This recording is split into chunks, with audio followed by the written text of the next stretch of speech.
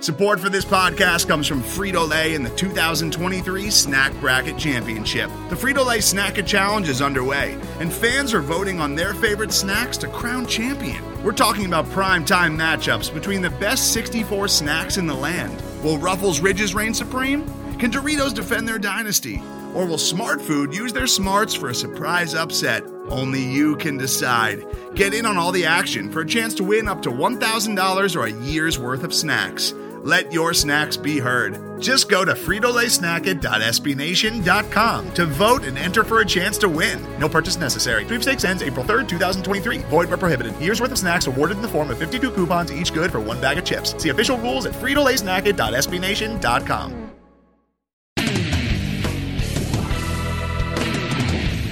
What's up, Knight fans? Welcome to the Black and Gold Banneret podcast. My name is Jeff Sharon, and I'm joined, as usual, by my good friend and partner in crime, Eric Lopez.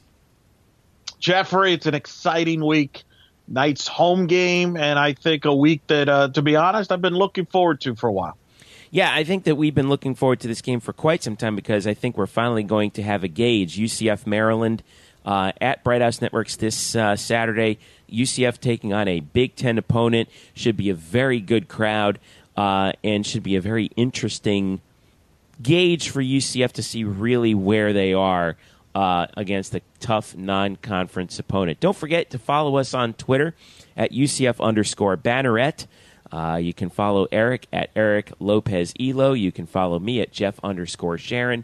And don't forget to follow the Black and Gold Banneret on Facebook as well as on, well, we mentioned on Twitter, UCF_Banneret. And subscribe to our email newsletter to get all the latest from the site as we head into another weekend of UCF sports, another busy weekend of UCF sports, especially on campus.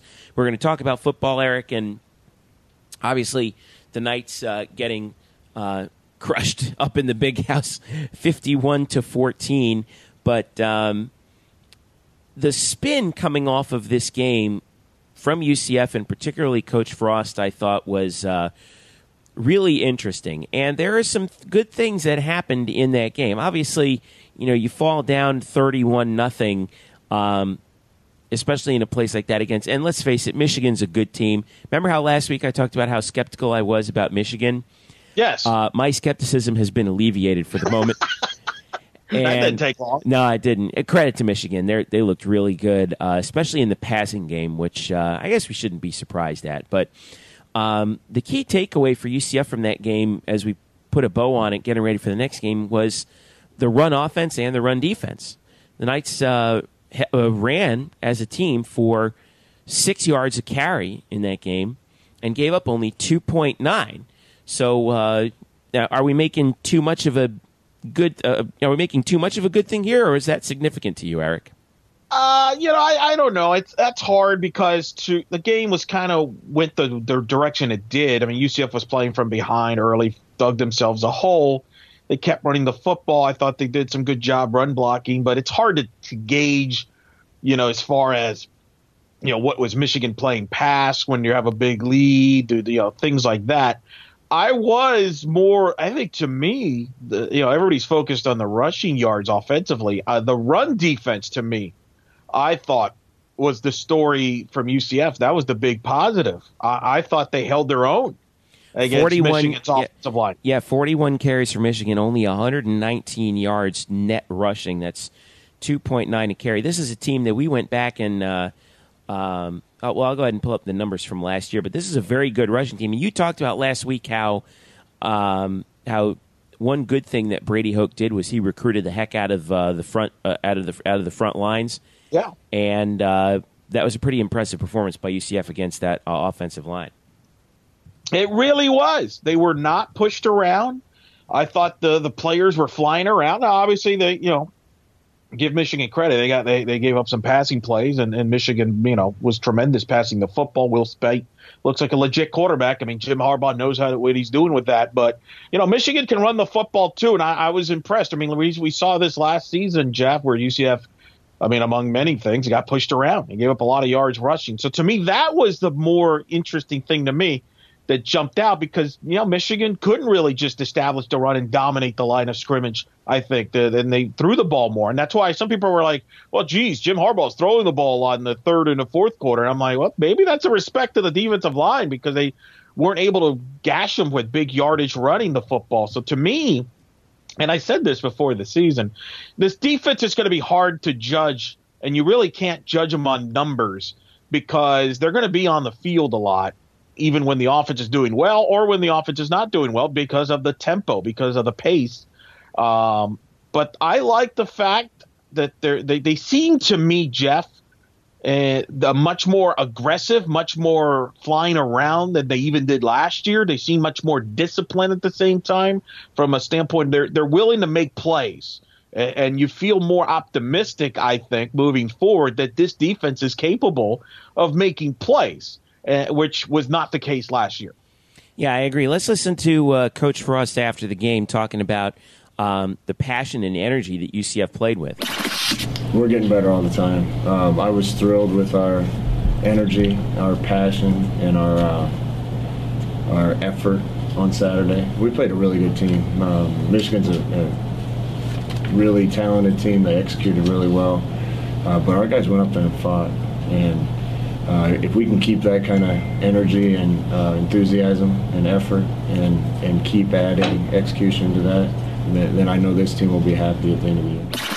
Well, that's a sharp departure from what we were used to hearing from George O'Leary. What was the game? Was it a couple of years ago where O'Leary said, we expect our players to play with energy and passion, some of the same things that Frost was talking about, and he said, I saw none of it out there.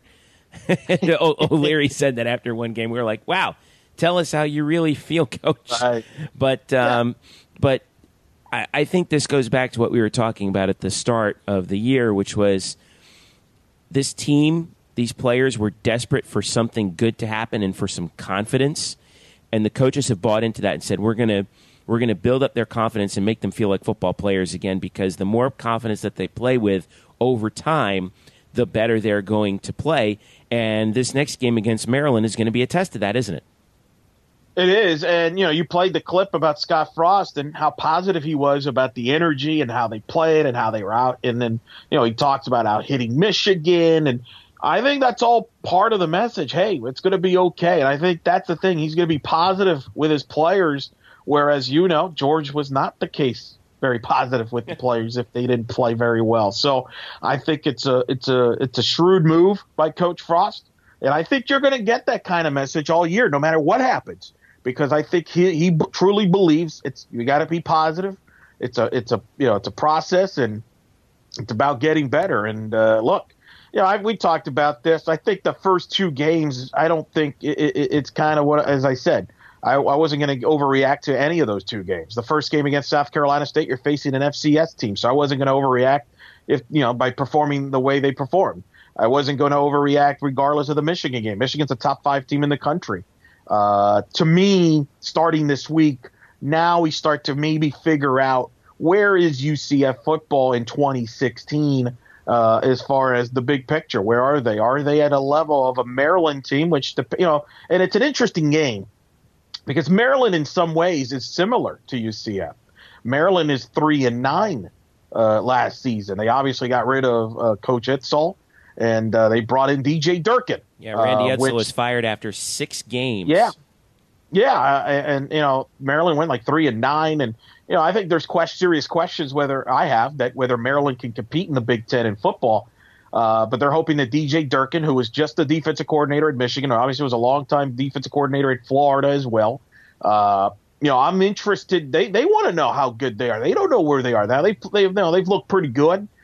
Some people may have watched them this past week against FIU in Miami. The game was televised on CBS Sports Network. I caught glimpses of it, and they look pretty athletic and pretty good. But again, they played Howard, I think, before that. So we don't really have a gauge on how good Maryland is. And that's what I'm excited about, Jeff. I'm really excited about this game because I think I don't really know what to expect. And that's kind of exciting. And I think that should be exciting for Knight fans is we really don't know what to expect. And we don't, what to gauge out of this game and where we stand. I don't think it's a defining game of the season or at all. But I think we start to figure out who's good, who's not good, what are we good at, what are we not good at, and that's exciting. Well, here is Coach Durkin discussing the similarities between his team and UCF under Scott Frost. The offense they were running there is very similar with what he's doing right now at Central Florida. I spent 3 years in the Pac-12 when I was at Stanford, and he does a really good job. They're well coached. They're up tempo. Like I said, they create really good ways to run the football. They take shots down the field and play action, and everywhere he's been, they've been very productive offensively, so it's a big test for us on defense to limit that. Well, it's easy to say that. I mean, they've won their 2 games, like you mentioned, Eric, against Howard and FIU, averaging 46.5 points a game. Their rushing offense is off to a very good start right now. They're 14th in the nation at 277 yards a game through 2 weeks. They're averaging almost 500 yards in their first 2 games. So, now granted, look at the opponents, but still, those are some pretty impressive numbers that they've been putting up. But now they're going to face, I think, the toughest defense that they've faced yet against UCF on the road, and a UCF team. I think that's now all of a sudden. I think that there's a little bit of a chip on their shoulder after the Michigan game. I was talking with the guys up in Gainesville earlier this week, Mark McLeod and his crew up in Florida Sports Talk up in Gainesville, and they seem to be the outside of the UCF bubble. The thought is, oh boy, well, congratulations, you beat an FCS team, but you got thumped by Michigan. What are you going to say now? And I think that there might be a little bit of a chip on UCF's shoulder saying, hey, we're not the team that got crushed by Michigan. We got a home game. We're better than we were last year. Watch this. Yeah, I think that's true. And look, people are going to be skeptical until this team proves they could win multiple games. And that's, it is what it is.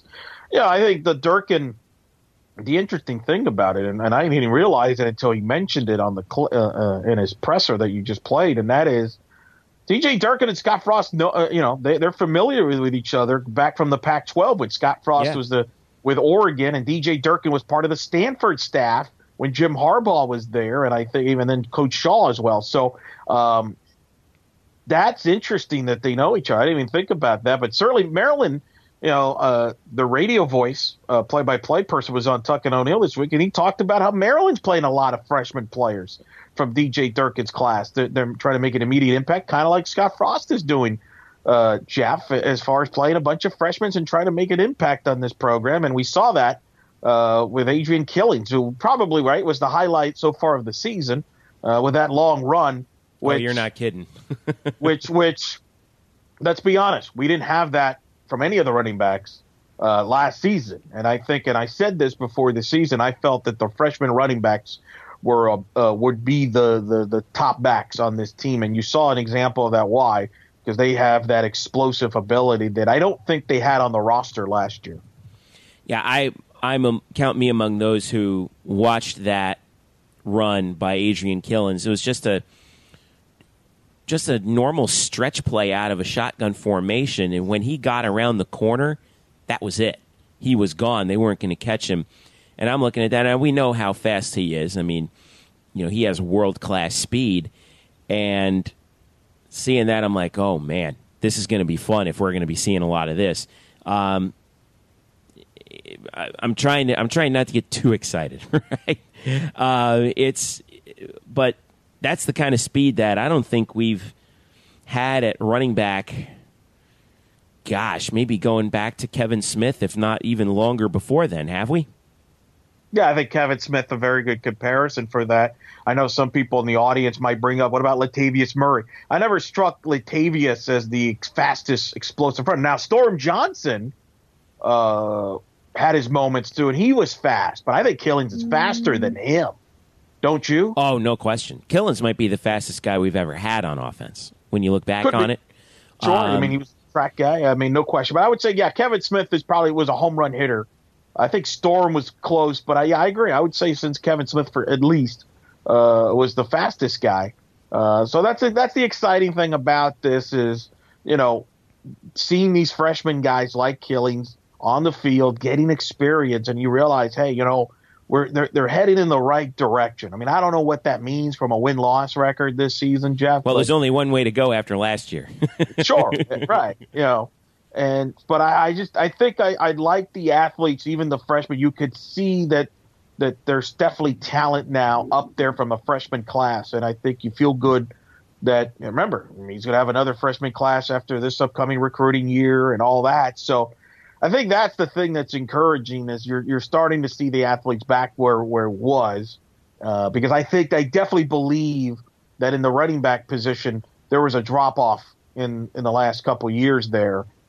And I'll say this, the offensive line, which you have been very critical of the last 2 or 3 years, from a running standpoint, I thought, run blocking standpoint, I thought looked pretty good, like you talked about. So, again, interesting to see what they do against the Maryland team. I will say this, other than maybe Houston, I don't think there's another team on the schedule that UCF will face that is as talented as Michigan or as physical as Michigan from a line of scrimmage and skill position standpoint. So keep that in mind, too, when people kind of react to this that performance. And I'm a believer that playing competition like that will make you better. And I think UCF is a better football team for playing that game and going up to Ann Arbor. There's nothing they're going to see the rest of the year that should really say, wow, we haven't seen that before. No, you're right. And I think that also Maryland is the right opponent right now at the right time for UCF. A Big Ten team, power conference team that's also struggling, trying to figure out what their identity is too. Best part is we get them at home. And even though they're 2-0, they've done so against significantly weaker opponents. I think weaker than UCF is right now and probably will be by the end of the season. One thing I'm concerned about, though, Eric, is the passing game. And I think a lot of UCF fans share that concern. Justin Holman and Nick Patty last week were a combined 6 of 22, but they were both 3 for 11 in that game. UCF finished with a grand net total of 56 passing yards, giving up 328, obviously, but Michigan had a field day throwing the football. But the passing game was a real struggle, and Coach Frost made no bones about that fact in the post-game presser. In our passing game in general, our protection needs to be better, our routes need to be crisper and more defined, and our quarterbacks need to make better decisions and hit some of them. I don't think it'll be as hard every week in and week out as it was against Michigan. They got some special players, a couple exceptional linebackers and some DBs that are really good. And, it'll get a little bit easier, but if we can learn to execute it in a way that we can beat Michigan, then we'll be able to complete balls on everybody else. Well, yeah, it's going to have to get better than 6 for 22, and that's something that they're going to work on. Now, Holman got hurt on a scramble in the second quarter of that game. There's still some. As of this recording, Frost is still mum on his status. I think that if he doesn't play, if he does play, he's going to be hampered in terms of the running, which is going to be a problem, I think, for UCF offensively. If he doesn't play and they have to hand the reins over to Nick Patty, I don't think that's as bad as people think it's going to be. Patty looked pretty good in that half a series that he played. I know it was against South Carolina State, but it looked like he was getting the ball out a little bit more quickly than Holman, who tends to wind up a little bit more. And if Frost's MO this week is to prepare Nick Patty to start and to play, that's not so bad, handing it off to a guy who is a pretty good runner himself, good enough to be used as sort of a slash guy when UCF was desperate last year, and also a guy who's a senior and has been around this program for 3 years. He's not the fresh newcomer who transferred over from Boise that he was when he first started out at UCF. I know he was a local kid, went to Dr. Phillips, but I think that if you give Patty a week to prepare as a senior running this offense, that might not turn out as bad as people think. What do you think? I agree. Justin, going back to even the South Carolina State game, that first half he struggled. Right. I think he ended up being something like 14 of 28. So it's not like he has been the most accurate quarterback in his career.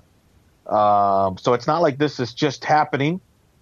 I will be shocked if we know who the quarterback is up until kickoff. I think Scott Frost, and he's done a wonderful job of not giving you any idea what's going on. And I don't have a problem with that. I don't want to play poker with him, ever. Right. A fantastic job. And you know what? Good for him. Why should he tell anybody?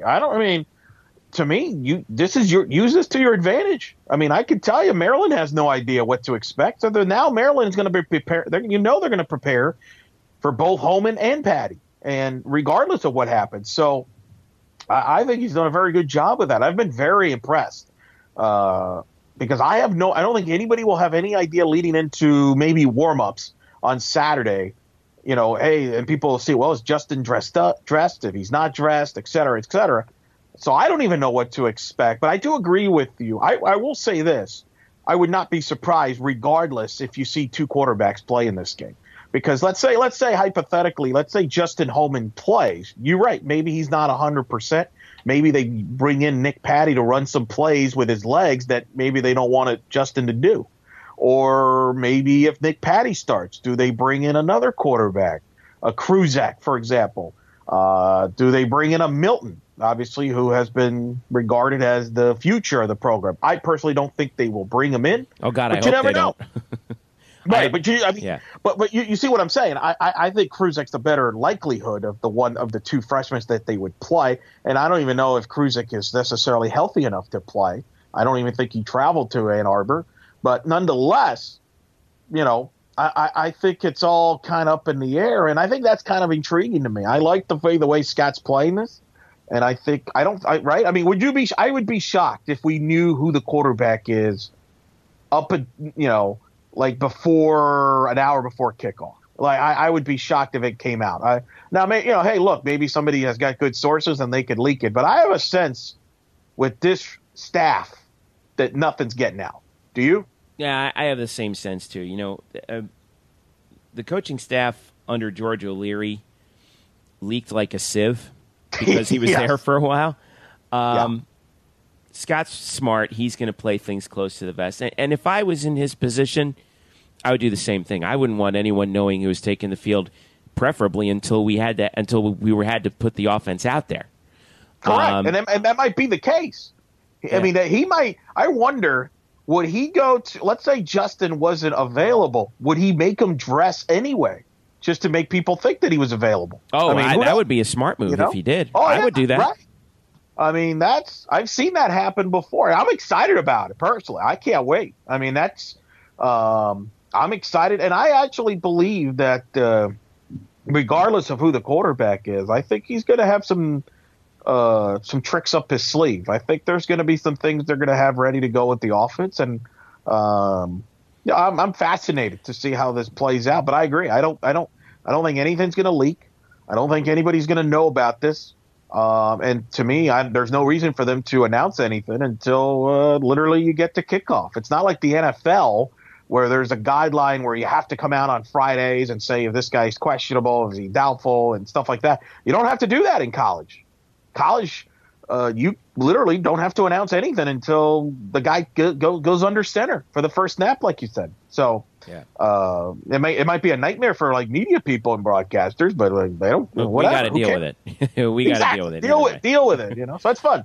So I don't know. I that's the thing, and that's why it's going to be hard for me to even predict this Maryland game. And to be honest, I'm going to be upfront with you. I'm going to be copping out and say I have no idea what to expect. And one of the reasons why I have no idea who's going to be the quarterback.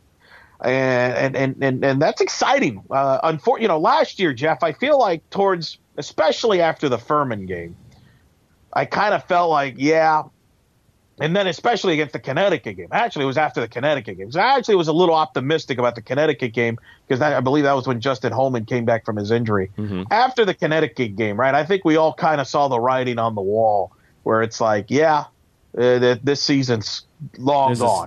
This season's lost. For me, it was the Furman game. That was pretty much where it was like, oh, boy, this is going to be a long year. Yeah. Let me ask you this. First 4 games, non-conference. You're playing 2 Big Ten opponents, an FCS opponent, and then FIU at FIU before you get to conference play. I think most reasonable people are saying, all right, UCF gets to conference play at 2-2. Their head's above water at that point. So let me ask you this. is this Maryland game? Oh God, I don't want to ask you if it's a must-win, but is UCF going to treat this like a conference game in terms of the quality of the opponent, defending the home field, and all that? Because let's face it, if they knock off Maryland and then go down to Miami and beat FIU, all of a sudden you're sitting at 3-1, and your only loss is to a top 5 team. Right. So at that point, you're playing with house money. So what do you think? Do you think they treat this like a conference game? Oh, absolutely. I know, and I know what you're referring to, because I know in the past with George O'Leary, there was accusations of him not treating the non-conference games very important. Yeah, I remember that game in the Texas game in Austin. The infamous Texas game in 2009, and our friend David Bauman, who had to deal with the wrath of O'Leary. I remember that. That was fun. That was funny.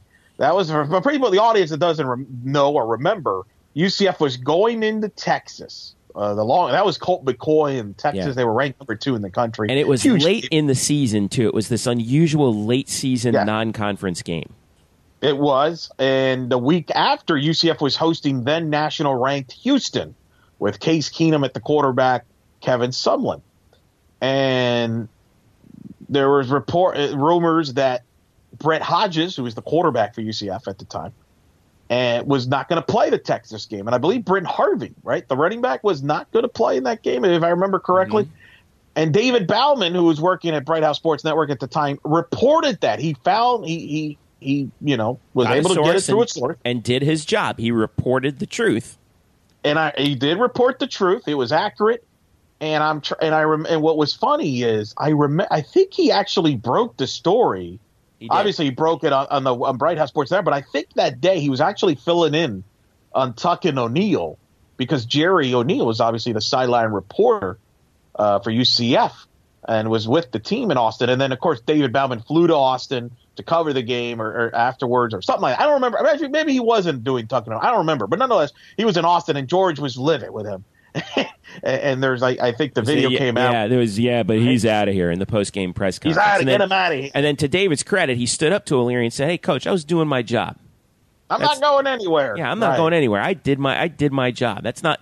And it wasn't David's fault that happened. He was doing his job, but that just shows you the disdain that O'Leary had for the press in general. Sure. Which. Now, it's funny, you talk about Scott Frost now, kind of switching gears a little bit. By the way, quick story, but to wrap up. Oh, yeah, go ahead. Because now I remember Bauman was not doing the radio show. I think he was calling in from Austin, or something like that. But anyway, so UCF ended up losing the game to Texas. They don't play Brent Harvey. They don't play Brett Hodges. They a couple guys who were, quote, banged up. They do come back and play against Houston the following week. And they beat Houston. They upset Houston. Hodges plays. It was a huge game for Brent Harvey. That was UCF's first ever win over a top 25 ranked team. And I was there on the sideline for that game. I was there as well. It was a great win. And I actually defended George at the time because, the Houston game was a bigger game than Texas. And Texas, that was a long shot game. The difference is Scott Frost is building a program. Yeah. George had already built the program, and obviously it would even get better as time went on. Scott's trying to build this program, and I think he's still learning about who can play on this team, who does he trust. So I think when you're in a building process, you're not thinking about, I'm just going to treat I think you're treating this game full gear because this team is trying to get better and trying to learn the system. So that's why I believe that this game it's very important to them. Not a must win.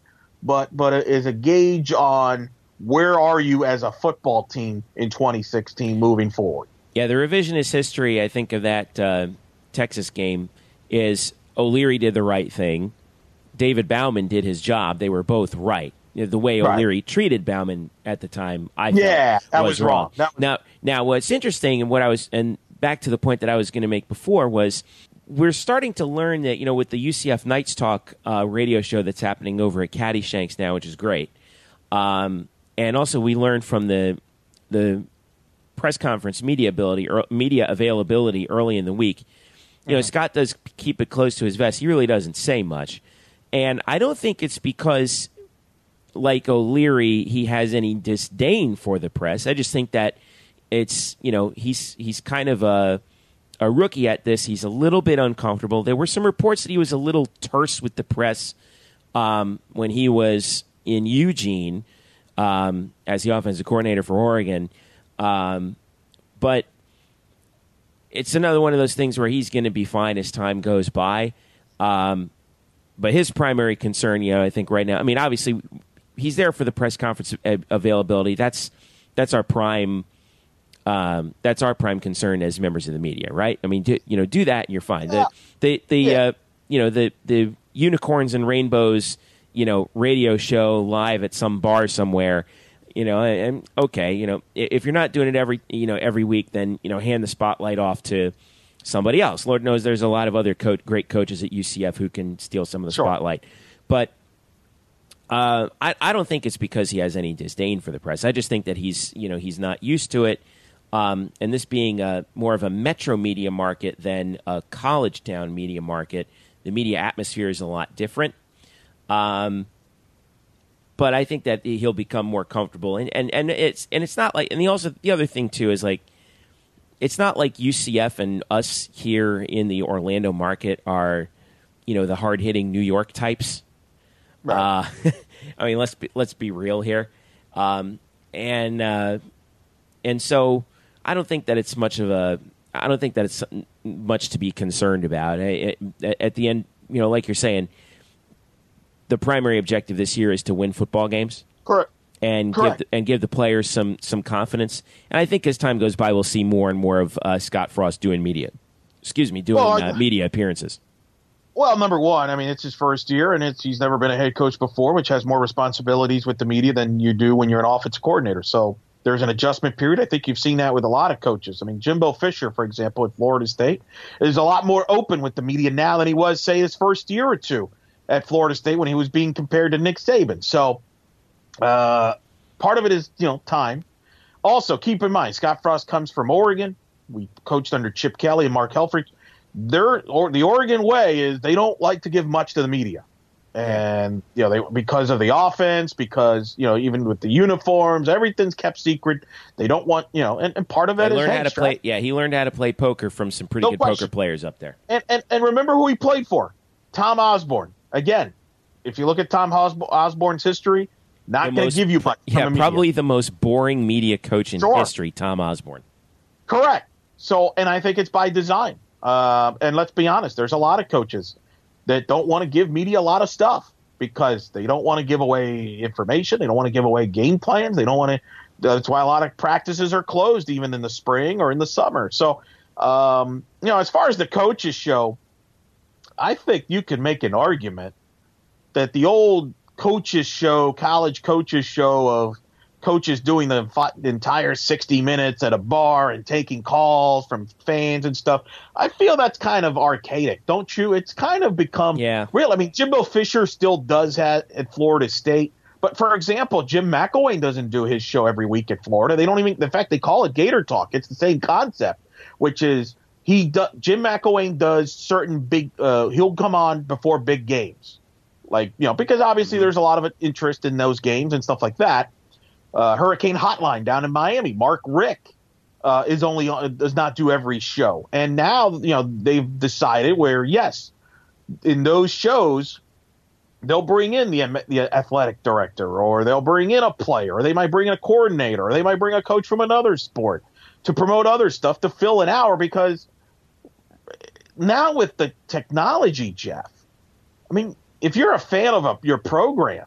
Like, let's say if you're a UCF fan, which is obviously the audience that's listening to this podcast right now, you probably already know what Scott Frost is going to say. Like, you already know what Scott Frost thinks because you've probably watched his press conference on Monday, which is now available online on UCFKnights.com, or you maybe listen to his post game on the radio after the Michigan game. It's not like it was 20 years ago when the coaches show was really the only time you could hear your coach talk about your team.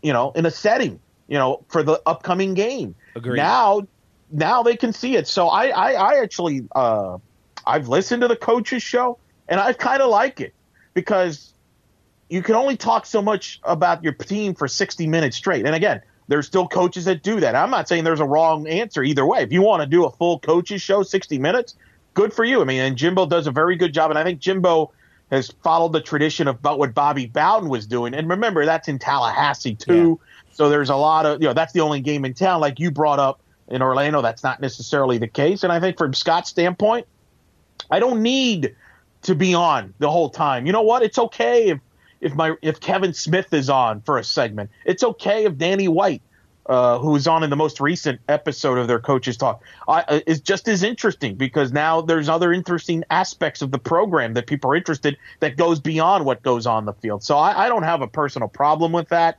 And I would say the same thing, by the way, about the Coaches Show on television. I think that even more than the radio show is more archaic now, because again, you don't need the coach on television to recap that game. You could probably get the recap right after the game.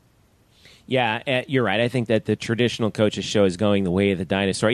The funny part is, like, I used to produce Bobby Bowden's coaches show when I worked for WORL when it was a sports station, 660 AM around here. And he used to have like this, like he knew who the callers were. It's like some old lady in, Madison County. Right. Coach Bowden, I called in last year, and it was so great to talk to you, and it's great to talk to you again. And I didn't have a question. I just wanted to say hi to you. And Coach Bowden, of course, playing the guy that he was. Well, it's always great to talk to you, Marlene, and the whole thing. And I'm like, and I'm sitting here listening to this. I'm like, Gene Deckerhoff must want to fall off of his stool in wherever it is that they're recording this show, because it was kind of ridiculous. And now, you're right. We're a much more, we know more, we have access to more than ever, unfiltered, by the way. So, I do like the fact that you can now put the spotlight on guys like, obviously the athletic director, Danny White, who's going to have a lot more to say about fan experience, which is really what the point of that show is, interaction with Correct. the fans.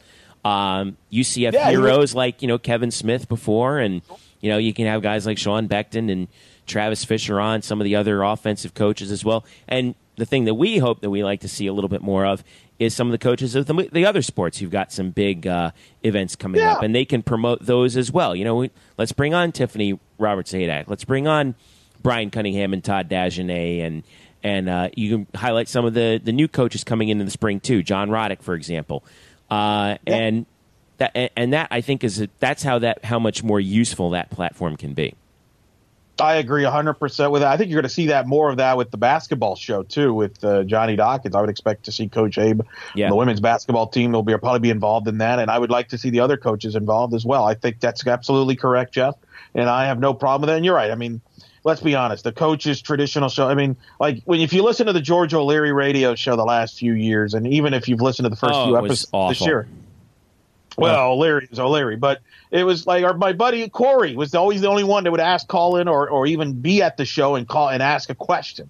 So it's always the same deal. And then, you're right. I think the majority of it, if you want to know what your coaches think, you can pretty much access. And I think the schools want you to go to UCFnight.com. Go check out what Scott Frost has to say on the post in his pregame or Monday pressers or stuff like that. So I think all these schools now want you to come to their site and come to their platform to get the information, and it is much more accessible, and I think that's the name of the game. So I agree. I don't have a problem with it. I really don't, and he's got a job to do. And a thing that struck me, and I believe it was at the Fan Fest before the season started, there was other teams from UCF there involved. I think there was a representation from women's soccer. There was representation from volleyball, like the players were there and stuff like that. Men's soccer, which was never the case when George was there. It was all about the football, and so that's which is very exactly refreshing. the way he wanted it too. He wanted to have nothing to do with any other sport.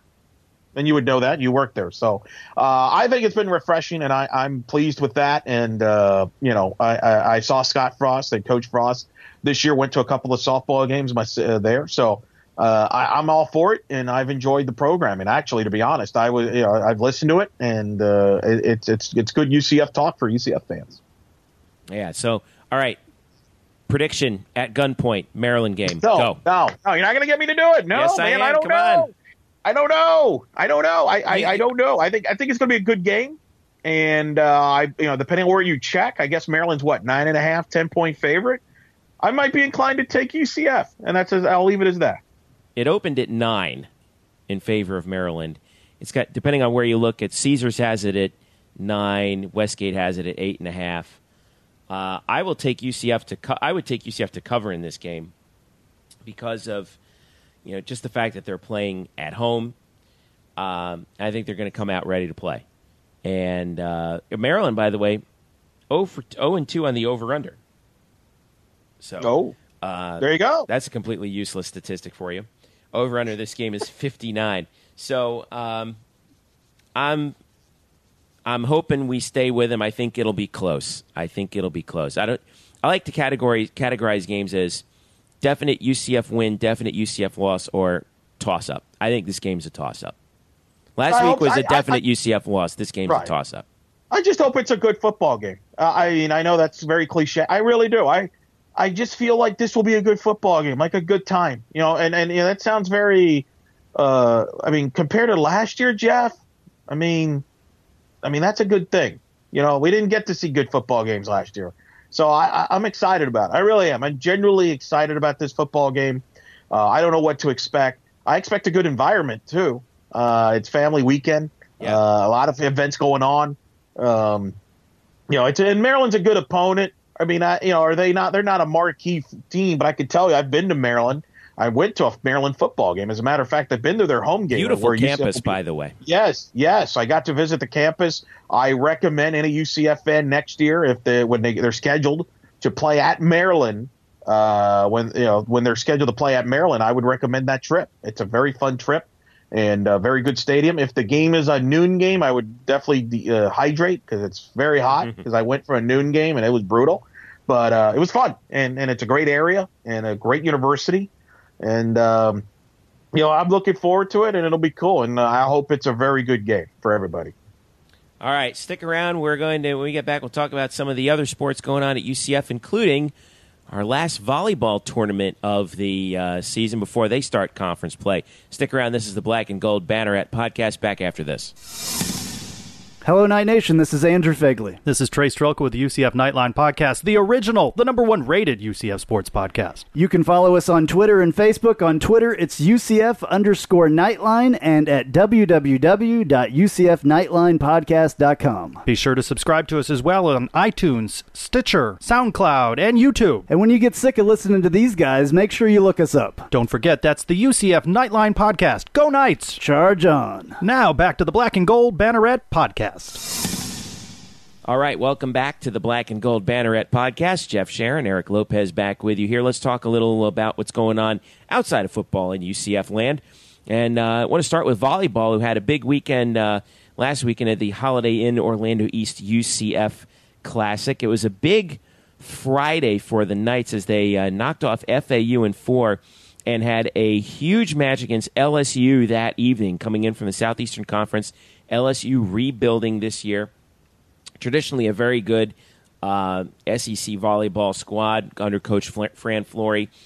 UCF pushed LSU to 5 sets on the home floor, but then the bottom fell out in the 5th set as the Knights fall 3-2 in that match. 15-5 in the final set, which was kind of a bummer because UCF had fallen down 2-1.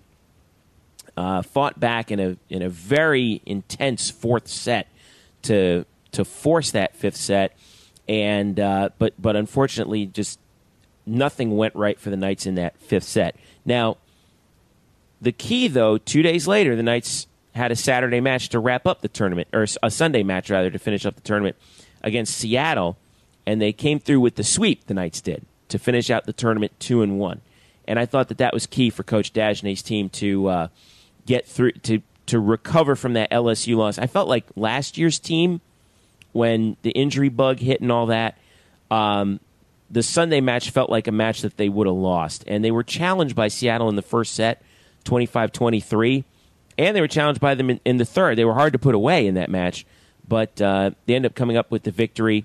And UCF volleyball right now standing at 7-3, 5-2 on the home floor. and they got the another tournament coming up this weekend, Eric. But you were at the LSU match with me. What were your impressions? I guess I'll take the blame for the loss, right? I was there for the one loss, so don't ever come back. Yeah, right. Don't come back. Coach won't want me. Look, I thought it was a great match. First of all, you mentioned them coming back in the fourth set. What you didn't mention is UCF was down 11-5 in that fourth set. Like, it looked like they were going to be done in 4 sets. It was a controversial point that I'll let you expand on. No, I'm not going to. I don't want to get in trouble. Are you going to get fined or something? Well, there was a call that went against UCF in the third set that it was at a pivotal moment in the match. Right. I mean, can you explain what it was? Yeah, what was it? It was there was a ball that looked like it was down. One of the judges ruled it down, but he was overruled by one of the officials on either side of the net. And it's tough to do this, now in college volleyball at the in the power conferences, they have the replay system that they can go take a look at with these kinds of things. Obviously, UCF doesn't have that just yet. But it was, but Coach Dagenais for a moment there was beside himself. I totally understood where he was coming from, but the Knights lost the point. But that was a critical point in the match because after that, they just played angry and forced the fifth set. And I felt like when they got there, they're like, all right, now we're here to the fifth set. And then LSU jumped out, I think, 5-0 in the fifth, and then that was pretty much that. Yeah, LSU did. And that's a good team. Don't make no bones about it. LSU's a good team. They're very young. They're relatively undersized for an SEC team right now. Correct.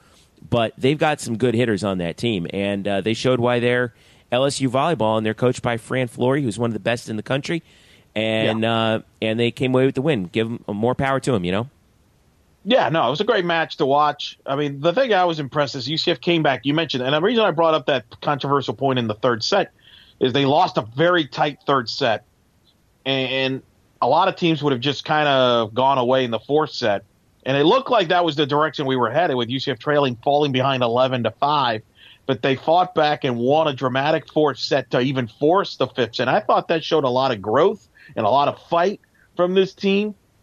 And you mentioned they come back on Sunday and beat Seattle, a team, by the way, that beat UCF last year in Miami. Yeah. So that's a good win. I thought it was a good tournament and a good positive signs of the growth of this team. There's no question this team is better than it's been in the last year. And, it's as I've said before, it's about getting ready for the conference. It's an automatic bid to the regular season champion, and you're trying to put yourself in that position where you can compete right there with the top teams. And I think it's a wide open league, and UCF feels they're just as big of a contender as anybody else. So I thought it was a very positive steps. I know Coach Dagenais and Coach Jenny Marr didn't want to hear that after the match. Right. They were disappointed with, I think, with the fifth set, but I thought the team bounced back like they thought they would, and I think it shows the character and the competitiveness of this group. And I'm excited for this team and what it could accomplish this season, Jeff, because I still think their best volleyball is still ahead of them, don't you? Yeah, I think so. I really want to see how they perform this week against 3 teams that are tougher than everyone thinks. Have higher RPIs certainly last year than people think in this week's tournament, the Holiday Inn Orlando East UCF Challenge. 2 matches on Friday, one against UNC Asheville at noon, and then the other nightcap Friday night, come on out for Central Arkansas. Central Arkansas is actually a pretty good team. That's at 7:30 on Friday. And then that leads into the tournament finale on Saturday. It's going to be a busy day of sports on campus on Saturday. Check this out. UCF men's soccer, who unfortunately fell tonight to Florida Gulf Coast 3-1 in their home opener, and have had 2 games canceled this year, one at Charlotte and one at Mercer. Right now standing at, I'm just rolling through here, 0-3 on the season.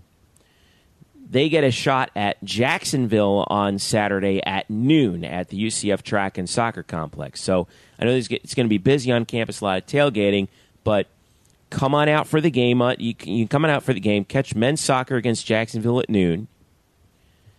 go out, tailgate for a little while, come back into the venue. It gets a little hot out there, 4 p.m., UCF volleyball in the venue. That's the old arena against Central Michigan to finish out the tournament.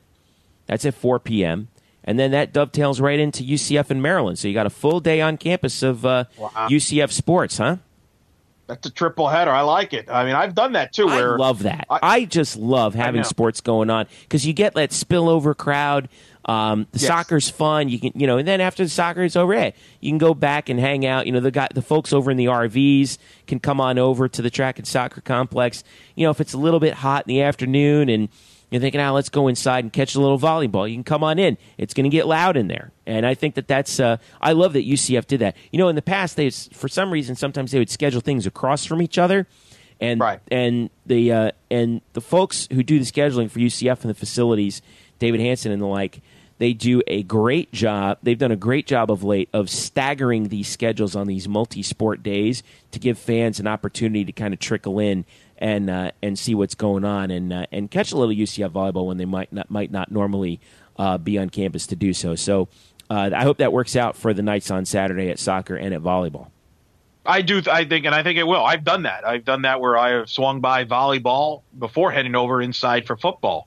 So it's very doable. Volleyball is a fast match, so the match could be done by 6:30. You could still have plenty of time to get in. So it's a busy day, and I enjoy those days. I enjoy that, and the student athletes deserve that, and that's fun. That's a fun weekend. And you're right. This is again a very important home stretch for volleyball with conference right around the corner here, Jeff. So, but I was encouraged having watched them in person. That I think that the future is bright, and I think this team has got a shot to contend for the conference. It's a wide open conference with a much improved conference too. Yeah, Cincinnati is very good with maybe the best player in the conference in Jordan Thompson. You got Temple that's very good. You've got the South Florida is very good. So I mean, it's very good competition. I really do recommend if you get a chance, go out there for volleyball. I like what they're doing with the volleyball venue too, Jeff, which you have discussed before in the past in the podcast, and with kind of what they're doing around the venue now to really make it an intimate volleyball venue with some of the upgrades they're doing over there. Yeah, it's remember, it's half of what the old arena used to be. The stands that went up above the concourse are blocked off and are now basketball practice facilities. But you found that out for the LSU match. When it gets going in there, it's a rowdy joint, man. It gets loud in there. And if you have and I think that LSU match wasn't even a sellout, believe it or not. If you can get a sellout in that place like we've done before with matches against Stanford in the past and USF in particular, sure, man, it can get nuts in there. No question, and I think it will, and I think that'll be interesting, and I think the players will feed off of that too, which is a big home court advantage. That's the most important part right there, because I think that in that LSU match in particular, what pushed UCF to 5 in that match was that the fans got angry too, and the players fed off of that, and I think that's key. I hope they get a good crowd for that match against Central Michigan, and it's a great facility for recruiting as well. I mean, you can go and bring a kid there. You look at last year, the state high school championships were held there. So Tanya Jarvis, former UCF volleyball player herself, clinched a state title for Bishop Moore on the floor that she used to play on when she was here. That's pretty cool. And I believe Aaron Campbell, who's a former UCF volleyball player, was commentating for Bright House Sports Network. So a lot of volleyball UCF ties there. But looking forward to that. But you're right. I thought it was a successful weekend for volleyball. Even the LSU loss, I know, was disappointing for the group, but I mean, that could have gone either way. And I think they'll learn from that. And moving forward, you hope interesting to see how they come out this weekend. And I think that Saturday game will be a challenge because from a volleyball player, there's distractions that weekend because everybody, it's going to be a busy campus, a lot of things going on. It's going to be hard to park. Yeah, that's you. That's a you problem there. Yeah, no, I got a parking pass for that match. I'm not going to have any problem. I'll be getting into that garage nice and easy. Well, maybe you and I should talk then. But yeah, no, it's going to be a fun atmosphere, and but that's big for the players to focus on that because sometimes you can get distracted with all the distractions and lose focus. I'll be interested to see, Jeff, in that Saturday match if they lock in there. Speaking of distractions, men's soccer this year has just had a spate of bad luck. Lost their opener out in Phoenix to Grand Canyon. Had a game canceled against Charlotte because of a hurricane. Lost in a tough game at South Carolina. Then had what was supposed to be their most recent match on Sunday, September the 11th, canceled at Mercer. So they're in mid-September, having only played 2 games. Tonight they fall in their home opener, very late home opener, to Florida Gulf Coast, which is a pretty good team, but I'm sure they're disappointed about that result, 3-1 tonight. But they got to get off the schneid real quick because they've got Jacksonville coming in on Saturday at noon as well. So if you can make it out to that game, make sure you do. And then after that, it's next Wednesday against North Florida, UNF, on September 21st. And then September 24th, a week from Saturday, conference play starts up against USF at home. So this is a weird state of affairs for Brian Cunningham's team right now. The good news is he's home for a while. Like, he does not have to get on a plane until October when they go to Memphis. 1, 2, 3, 4, 5 more home matches, excluding this one tonight. Jacksonville, UNF, USF, that's SMU, Wednesday night, and then folks, a Northwestern. By the way, this is Wednesday night. Yeah, when we're we taping record. this For on those that are Wednesday tuning night. in, if you're wondering, if you're listening on like Friday, you're like, what does he mean tonight? What are you talking about? When he's listening on Wednesday morning, that's what he meant. But yes, podcasts enable you to journey through space and time like that. So. Yeah, so no, look, that's the good news is after all the, like you mentioned, all the weird stuff that's going on with the traveling and the scheduling and all that, they're going to be home for a while, and I think that's a good thing for this team and a good way to kind of try to figure them who they are, because I'm sure they don't know yet who they are because they haven't had enough the games that they thought they would have yet to know who they are. So that's the good news is they're going to be home for a while in their own dorms and places and just kind of figure out what they need to work on and get better and get ready for conference, because it's going to – that's a tough conference slate to start with. South Florida is a very good team, a team that's been a top 25 program in men's soccer, and then SMU has been a power in men's soccer. So it's not like it's an easy start to the conference schedule. So I think you look at that, Jacksonville and North Florida, I think, are very important matches for Coach Cunningham and his team to kind of grow as a team and get some confidence and get better in certain areas that they've been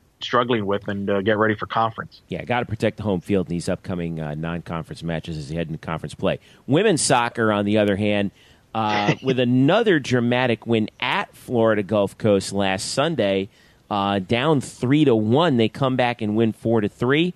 4 different players scored goals, including Carol Rodriguez, who I think has 7 goals now on the season.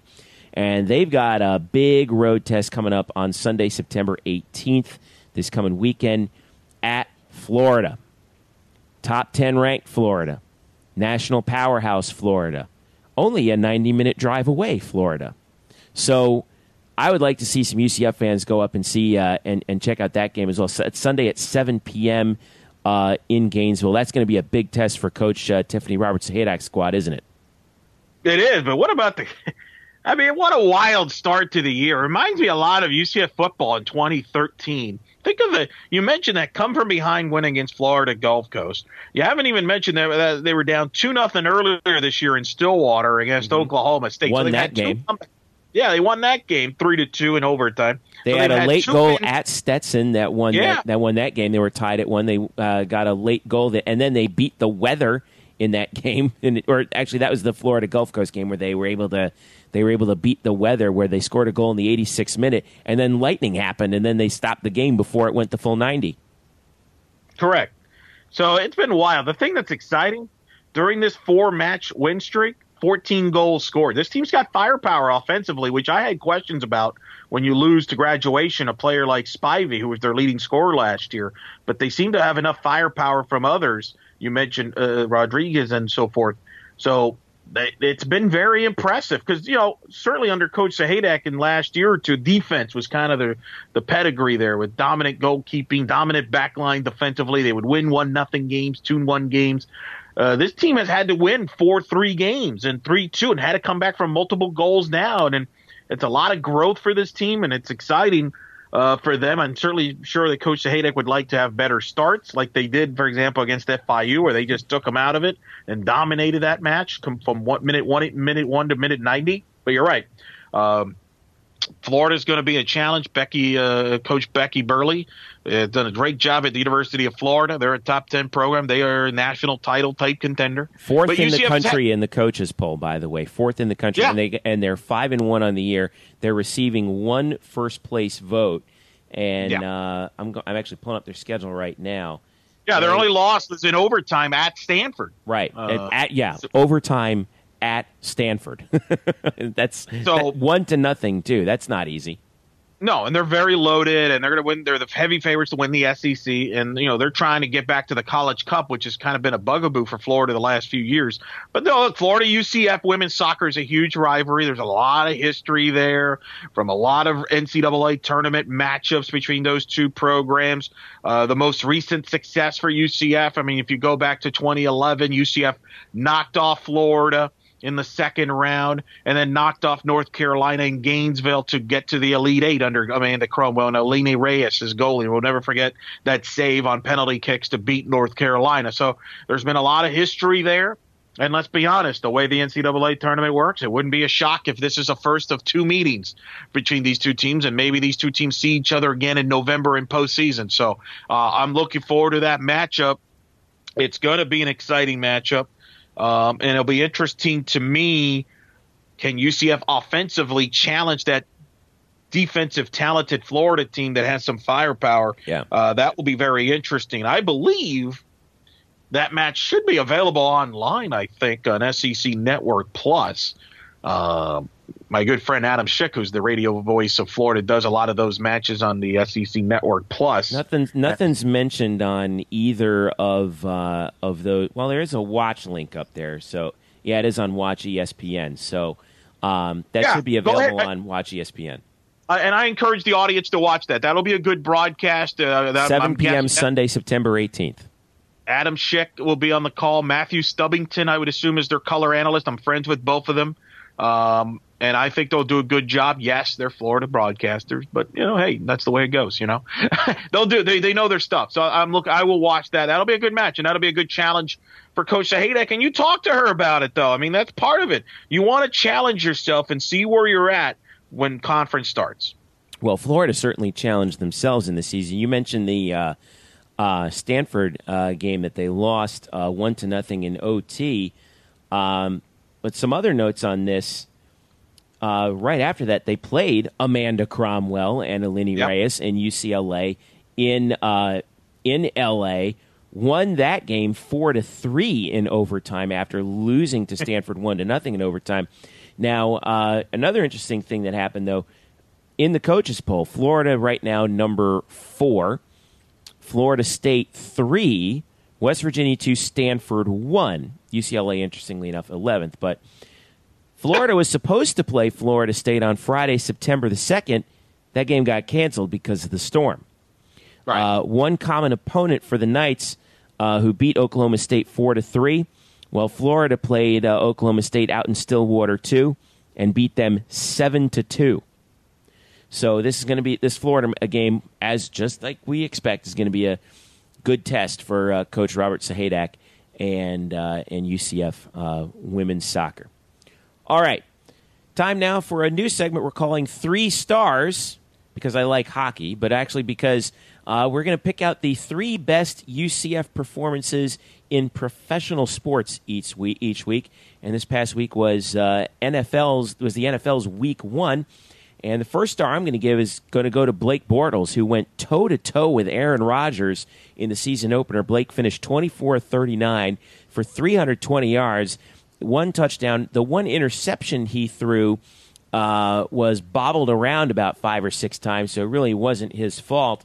Kept Jacksonville in the game until inexplicably his head coach decided to throw a bubble screen on 4th and 1 with the game on the line, and Green Bay got the stop and was able to get out of Jacksonville with the win. But, hey, how about Blake Bortles in the season opener going toe-to-toe with Aaron Rodgers? That was a great game in the there, and I was there in person to see it. So I was privileged to watch that game in person. Aaron Rodgers is fantastic. Blake played very well. You mentioned I agree with you on the Gus Bradley call. Unfortunately for Blake, you had a chance there. He threw over 300 yards. He was tremendous. But tough loss for the Jaguars. They got to go to San Diego this Sunday. But, boy, Blake, so, I mean, I was in his postgame. Just tremendous poise and great character and the leadership. I mean, he's so grown up. It's just proud of him and his success there. Blake's an NFL quarterback now. Star number 2. I'm going to give it to Matt Prater, who is with the Detroit Lions now. Missed an extra point with 4:04 to play in their season opener at Indianapolis that put Detroit up 34-28. Indy goes down. Andrew Luck throws a touchdown pass. They're down 38. They're down 35-34. Matt Prater's going to be the GOAT, right? Nope. 37 seconds and 3 timeouts later, Georgia graduate Matthew Stafford moves Detroit down the field, and Matt Prater hits the game-winning kick for the Detroit Lions.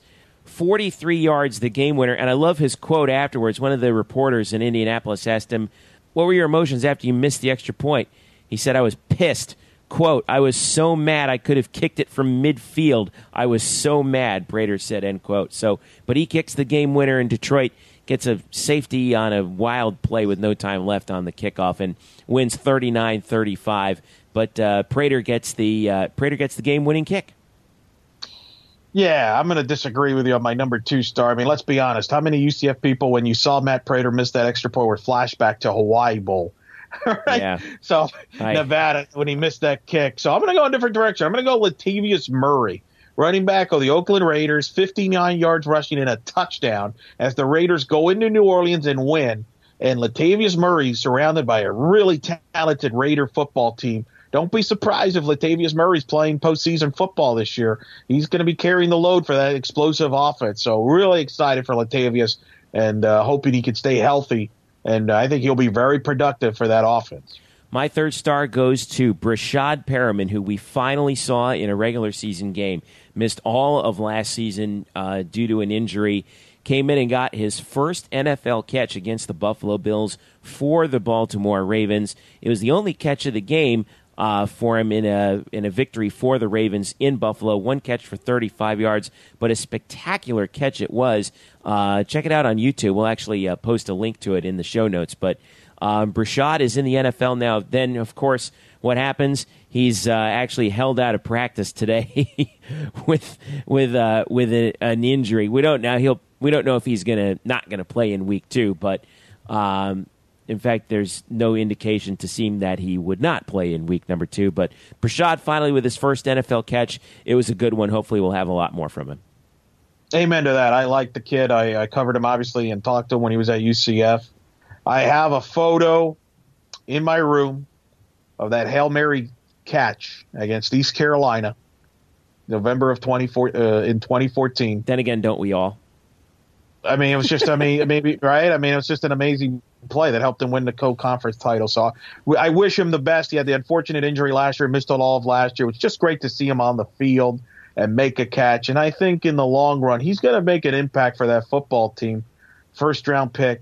I think they're going to take it easy with him, and I think that's the right move. But the fact he was on, I'm with you on that. Yeah, no one's talking about Baltimore. They're a pretty sleeper team right now, and if they're going to, Kamar Aiken too has found a nice little role for himself with that team, and if Brashad can get it going, they might be able to rebuild that thing very quickly with John Harbaugh, the head coach. Let's talk a little bit about TV here, Eric. I wanted to mention a little scoop that you've got for us on the Banneret. Yeah, if you go to the Banneret website, you will see my article where I break down the UCF Michigan television ratings. We have the national numbers, which has been reported by many different outlets. Did about a 2.8 million on television. If you include streaming, it did about 2.9 million people watch the UCF Michigan football game. It was the 3rd most watched football game of the day, of the weekend, behind Tennessee, Virginia Tech, and Bristol, which was the ABC primetime game, and then Ohio State And Tulsa was the number 2 most watched game. Interestingly, UCF Michigan did better than Florida Kentucky, which was the CBS game at 3:30. But which surprised some people. Although, but if you go to the Banneret right now and you read the blog, we have some exclusive stuff that you don't get anywhere else, and I have the local numbers as we talk to the ESPN public relations people.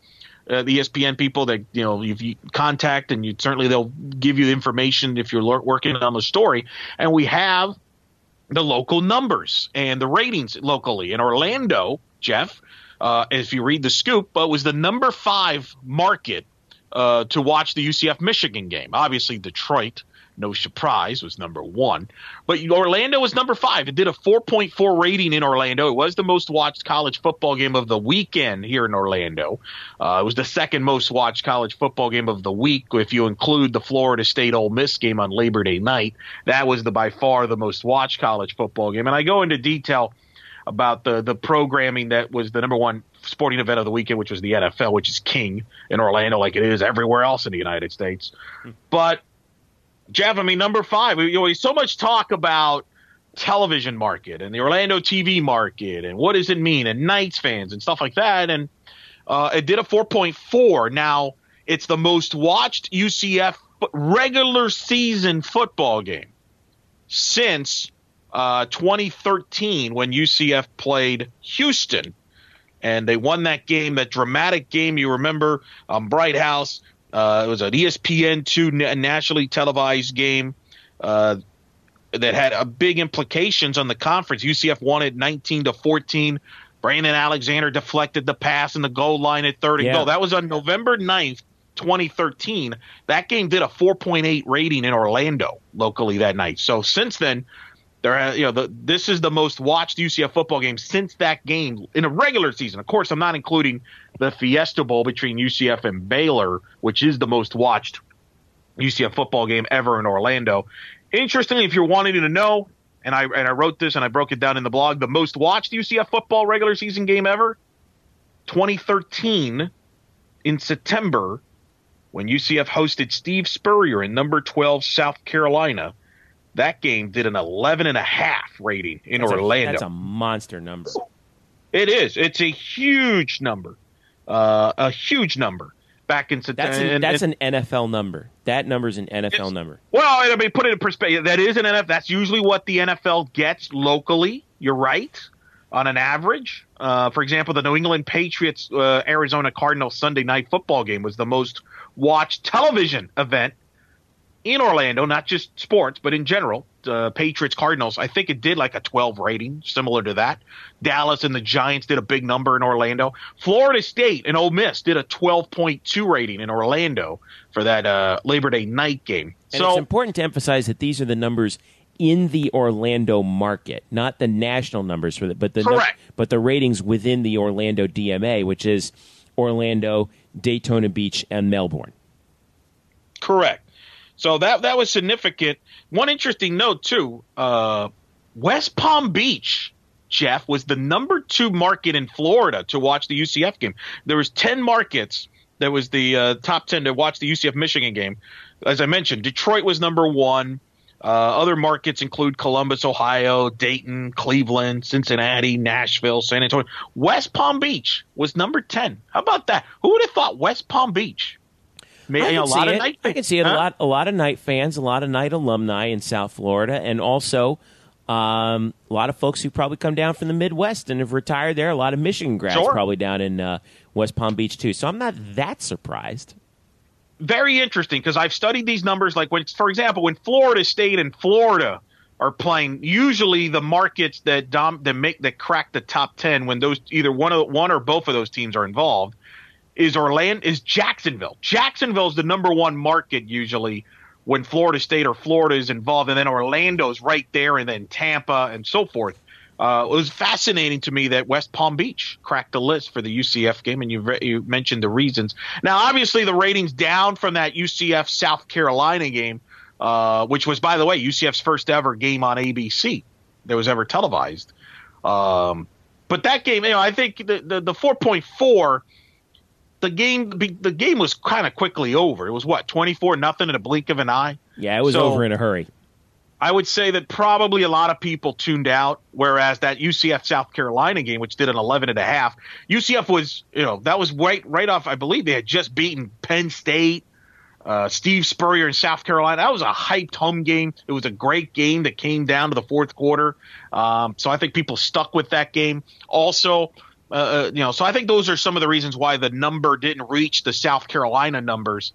That maybe some were maybe optimistic and hopeful that it would do. Maybe if the Michigan UCF game would have been closer, maybe it would have got even a bigger number. Also, keep in mind, Florida State was playing right around the same time on Fox Sports Florida, so you have to believe a fraction of the Orlando audience probably tuned to that game instead of the UCF game normally. Stuff like that. Maybe some people went to the Florida-Kentucky game as a fan. So there's a lot of reasons, sports bars, etc. But I found it interesting, and it's important to show that Orlando tunes into UCF football games, because I know that's always been a topic when it comes to expansion and realignment and all that good stuff. Good stuff. And you can check that out on blackandgoldbanneret.com. Look it up with Elo. He's got the TV numbers for you.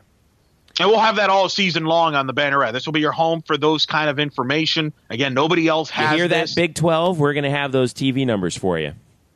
Good numbers, too. Now, I will not have one for the Maryland game, by the way, because that's a CBS Sports Network game, and they do not release their numbers. So just a heads up. All right, so there you are with the TV numbers. Eric, what else do we have cooking this week? Where are you going to be? All right, so just follow me, first of all, on Eric Lopez Elo on Twitter. Of course, I'll be producing Tuck and O'Neill on Sports Talk 1080, the team weekdays. And look for me on campus Saturday. I'm going to be on Saturday. We look to cover the UCF Maryland game, and then Monday night from downtown Orlando at Harry Buffalo, 6 to 7, I'll get to host the Football Insider Show. We'll recap the UCF Maryland game, look ahead towards the FIU game. So that and much more, among other sporting events going on. So looking forward to it. That's the best places to find me. And again, we got more content coming on the site as well to look forward to, including the John Roddick interview. I had a chance to interview him last week. Yes. On my radio show, on the Insider Show, and really good in-depth stuff we're also going to have on the podcast, where he talks about why he came to UCF, why what drew him here, that USTA Center, as far as where they're going to be playing their home matches in Lake Nona, which is going to open in January, in that facility, which is tremendous, and how quick of a turnaround can he turn around UCF tennis like he did at Oklahoma. He discussed that and much, much more on the interview, and we'll break that down here as we'll be on the site. We're the first to interview him in the market, so we're excited about that as well. So I encourage you guys to check that out, because it's a really good listen. And I was very impressed, Jeff, very impressed with Coach Roddick. I think UCF tennis is going to be unbelievable in the near or immediate future, and probably quicker than people might think.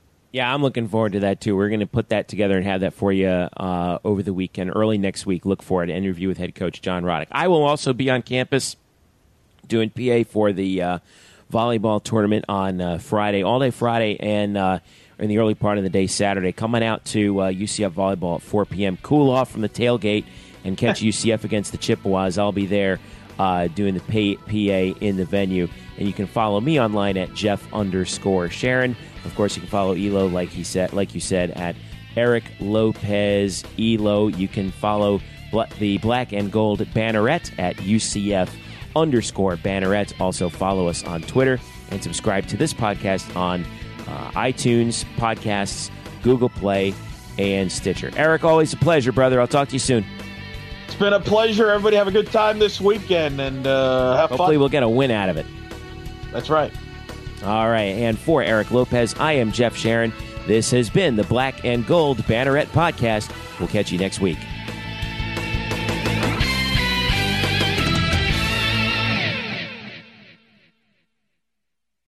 Today's episode is brought to you by Cars.com.